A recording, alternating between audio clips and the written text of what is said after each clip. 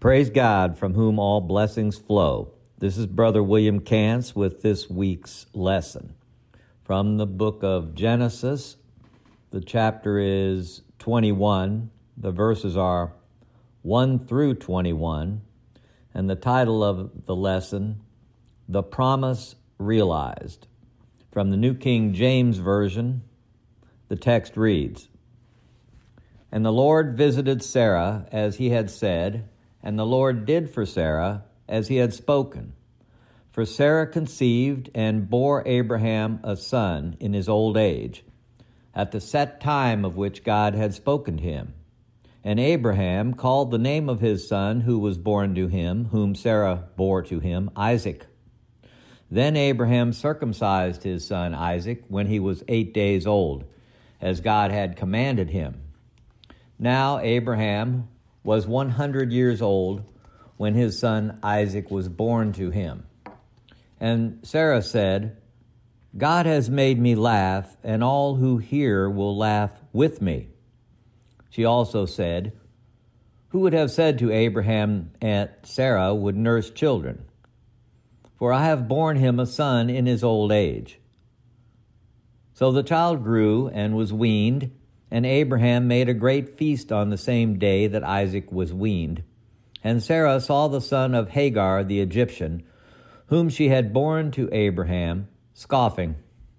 Therefore she said to Abraham, 'Cast out this bondwoman and her son, for the son of this bondwoman shall not be heir with my son, namely with Isaac.' And the matter was very displeasing in Abraham's sight, because of his son.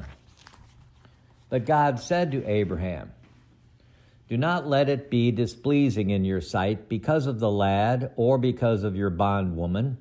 Whatever Sarah has said to you, listen to her voice, for in Isaac your seed shall be called.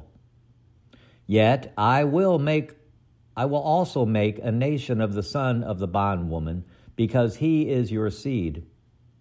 So Abraham rose early in the morning and took bread and a skin of water, and putting it on her shoulder, he gave it and the boy to Hagar and sent her away.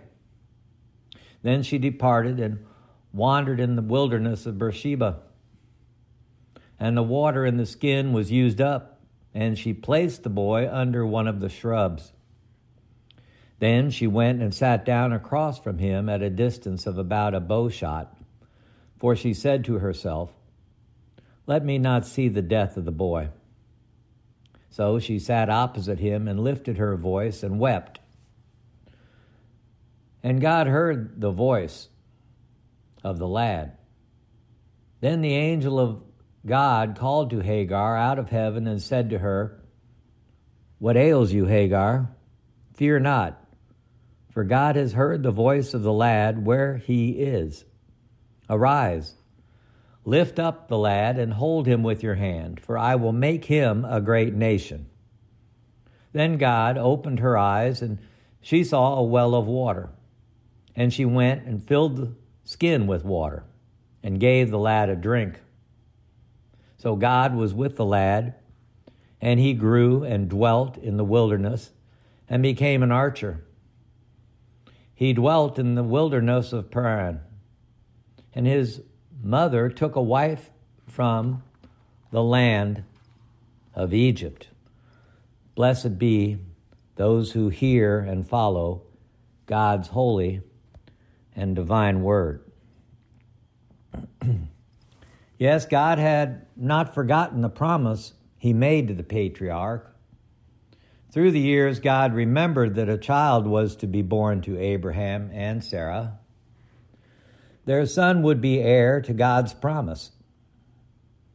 When they grew older, both Sarah and Abraham doubted the promise. But at long last, it was fulfilled. God repeated the promise several times. Genesis 12:3 and 7. Genesis 13, verses 14 through 17. And 15, verse 1, and verse 13. Chapter 17, verses 1 and 2. In time, God showed himself to be the faithful one. He did not perform on the time frame Abraham and Sarah expected, but at God's bidding, a child, the son of promise, was to be theirs. And the Lord visited Sarah as he had said, Genesis 17 and 16. He visited in a way of mercy and kindness by fulfilling his promise, giving strength to conceive and bear a child. When Isaac was born, Sarah remembered the day when she had overheard the three strangers talking with her husband. She had laughed at the idea she would bear a child. Note Genesis 18 and 12. But the promise had been realized. Hope was deferred no longer. Notice Proverbs 13, verse 12. Hope deferred makes the heart sick, but when the desire comes, it is a tree of life. The child was named Isaac according to divine command, which means laughter. As the Lord had given the command, Abraham circumcised his son on the 8th day according to Genesis 17 and 12. Scripture adds that the patriarch was 100 years old when Isaac was born. For her part, Sarah could not stop rejoicing. Not only had Yahweh made her laugh, he had multiplied the laughter, the joy of all who hear. Chapter 21 and verse 7. The laughter of doubt had become the laughter of joy and wonder at the power of the Lord. God was acknowledged in the name of Isaac, which was meant to be a memorial. Notice Genesis 17, verse 19b. I will establish my covenant with him for an everlasting covenant, and with his descendants after him. Isaac was designated as the promise, demonstrated of omnipotent grace, working against and above the forces of nature. Verse 8. So the child grew. Notice Luke 2 and verse 40, referencing Jesus Christ. And the child grew and became strong in spirit, filled with wisdom, and the grace of God was upon him. The birth of Isaac was an occasion of great rejoicing, but it presented a problem. The oldest son of Abraham was Ishmael. He was 14 years old. Note Genesis 17, verses 24 through 25, and Genesis 21, verse 5. Ishmael was 14 when Isaac was born.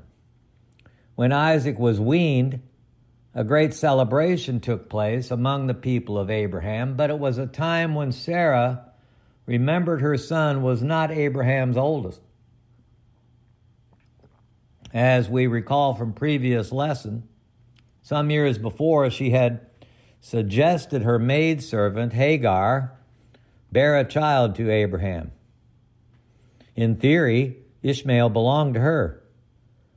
But when Sarah had a child of her own, theory did not count for much. Perhaps now that Sarah had her own child, she may have read into Hagar's eyes taunts which her maidservant had no intent to make. Sarah recognized the son, Ishmael, laughed, but not in joy. She thought he laughed in derision. Notice verse 9 in our text for the day. And Sarah saw the son of Hagar scoffing or mocking. Paul was later to write, but as he who was born according to the flesh then persecuted him who was born according to the Spirit, even so it is now. Galatians 4 and 21. Sarah did what she had done earlier. She went to Abraham with a complaint.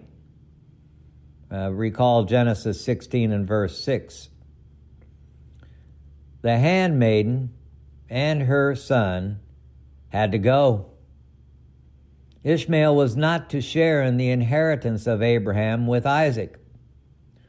When Abraham heard from Sarah, he wanted to accommodate her, but at the same time, he had a deep attachment to Ishmael.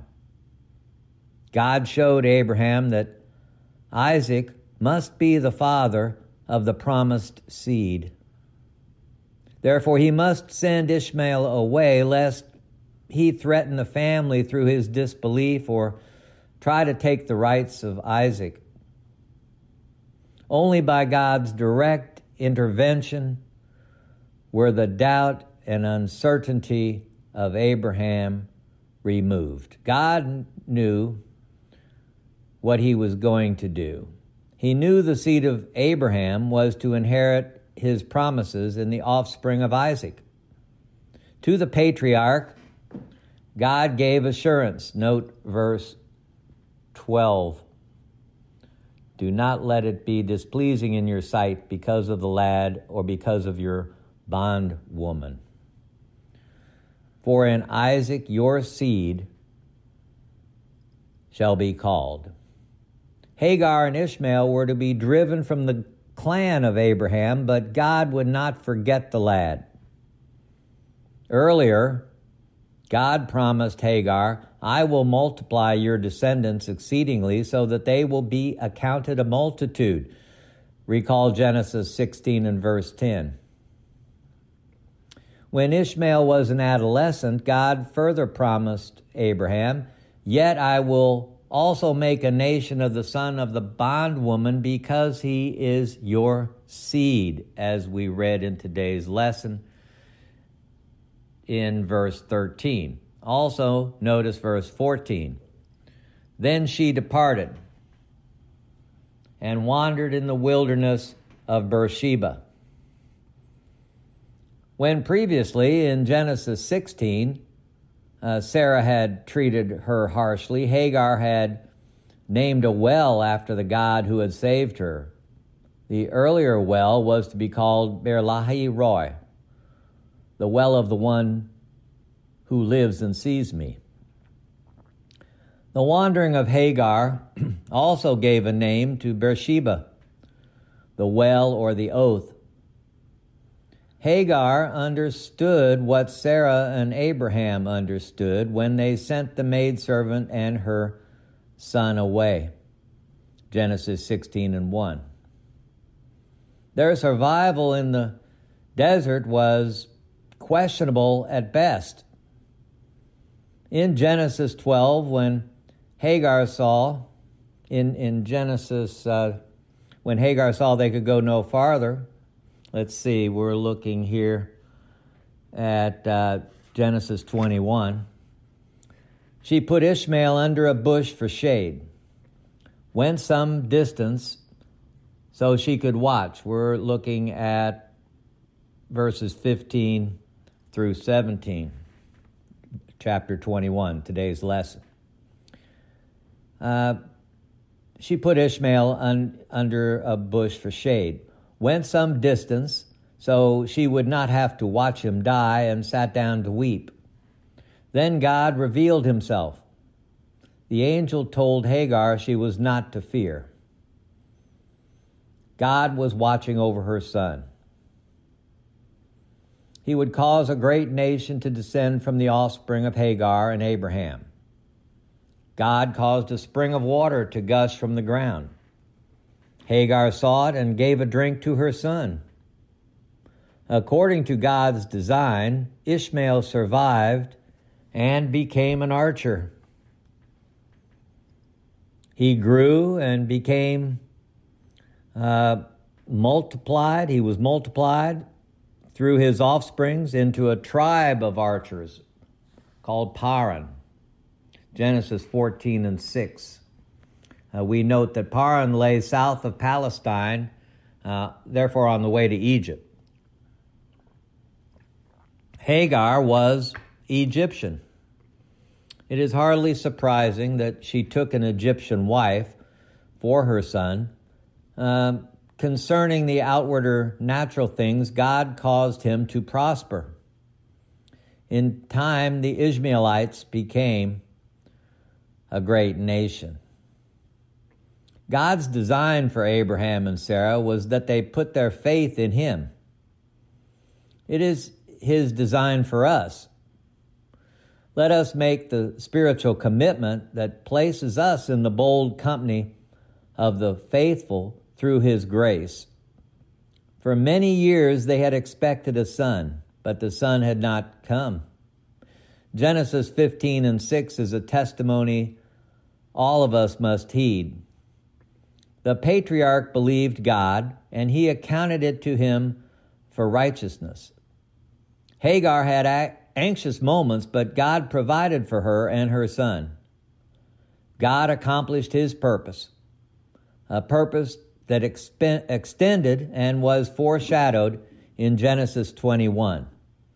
This being the blessings of the new covenant with the coming of Jesus Christ. Both Hagar's faith and the sojourn of Hagar fit into his design. Abraham called the name of his son who was born to him, whom Sarah bore to him, Isaac. Originally, the name Isaac was meant as something of a rebuke of the laughter of Abraham and Sarah in Genesis 17 and 19. Then Abraham fell on his face and laughed and said in his heart, "Shall a child be born to a man who is 100 years old? And shall Sarah, who is 90 years old, bear a child?" And Abraham said to God, "Oh, that Ishmael might live before you." Verse 19. Then God said, "No, Sarah, your wife, shall bear you a son, and you shall call his name Isaac. I will establish my covenant with him for an everlasting covenant, and with his descendants after him." Again, chapter 18, verse 12 through 15. Therefore Sarah laughed within herself, saying, "After I have grown old, shall I have pleasure in my Lord, being old also?" And the Lord said to Abraham, "Why did Sarah laugh, saying, Shall I surely bear a child since I am old?" Verse 14. Is anything too hard for the Lord? At the appointed time I will return to you according to the time of life, and Sarah shall have a son. Verse 15. But Sarah denied it, saying, "I did not laugh," for she was afraid. And he said, "No, but you did laugh." But God turned a gentle rebuke into an occasion for joy. The birth of Isaac reminds us of God's willingness to keep his promises. Isaac became a wonderful type or foreshadowing of the Messiah to come. God made the promise to Abraham 25 years before it was fulfilled. Although Abraham believed God, he attempted to expedite the process rather than wait patiently. We would do well to remember God not only knows what we need, but also knows when we need it.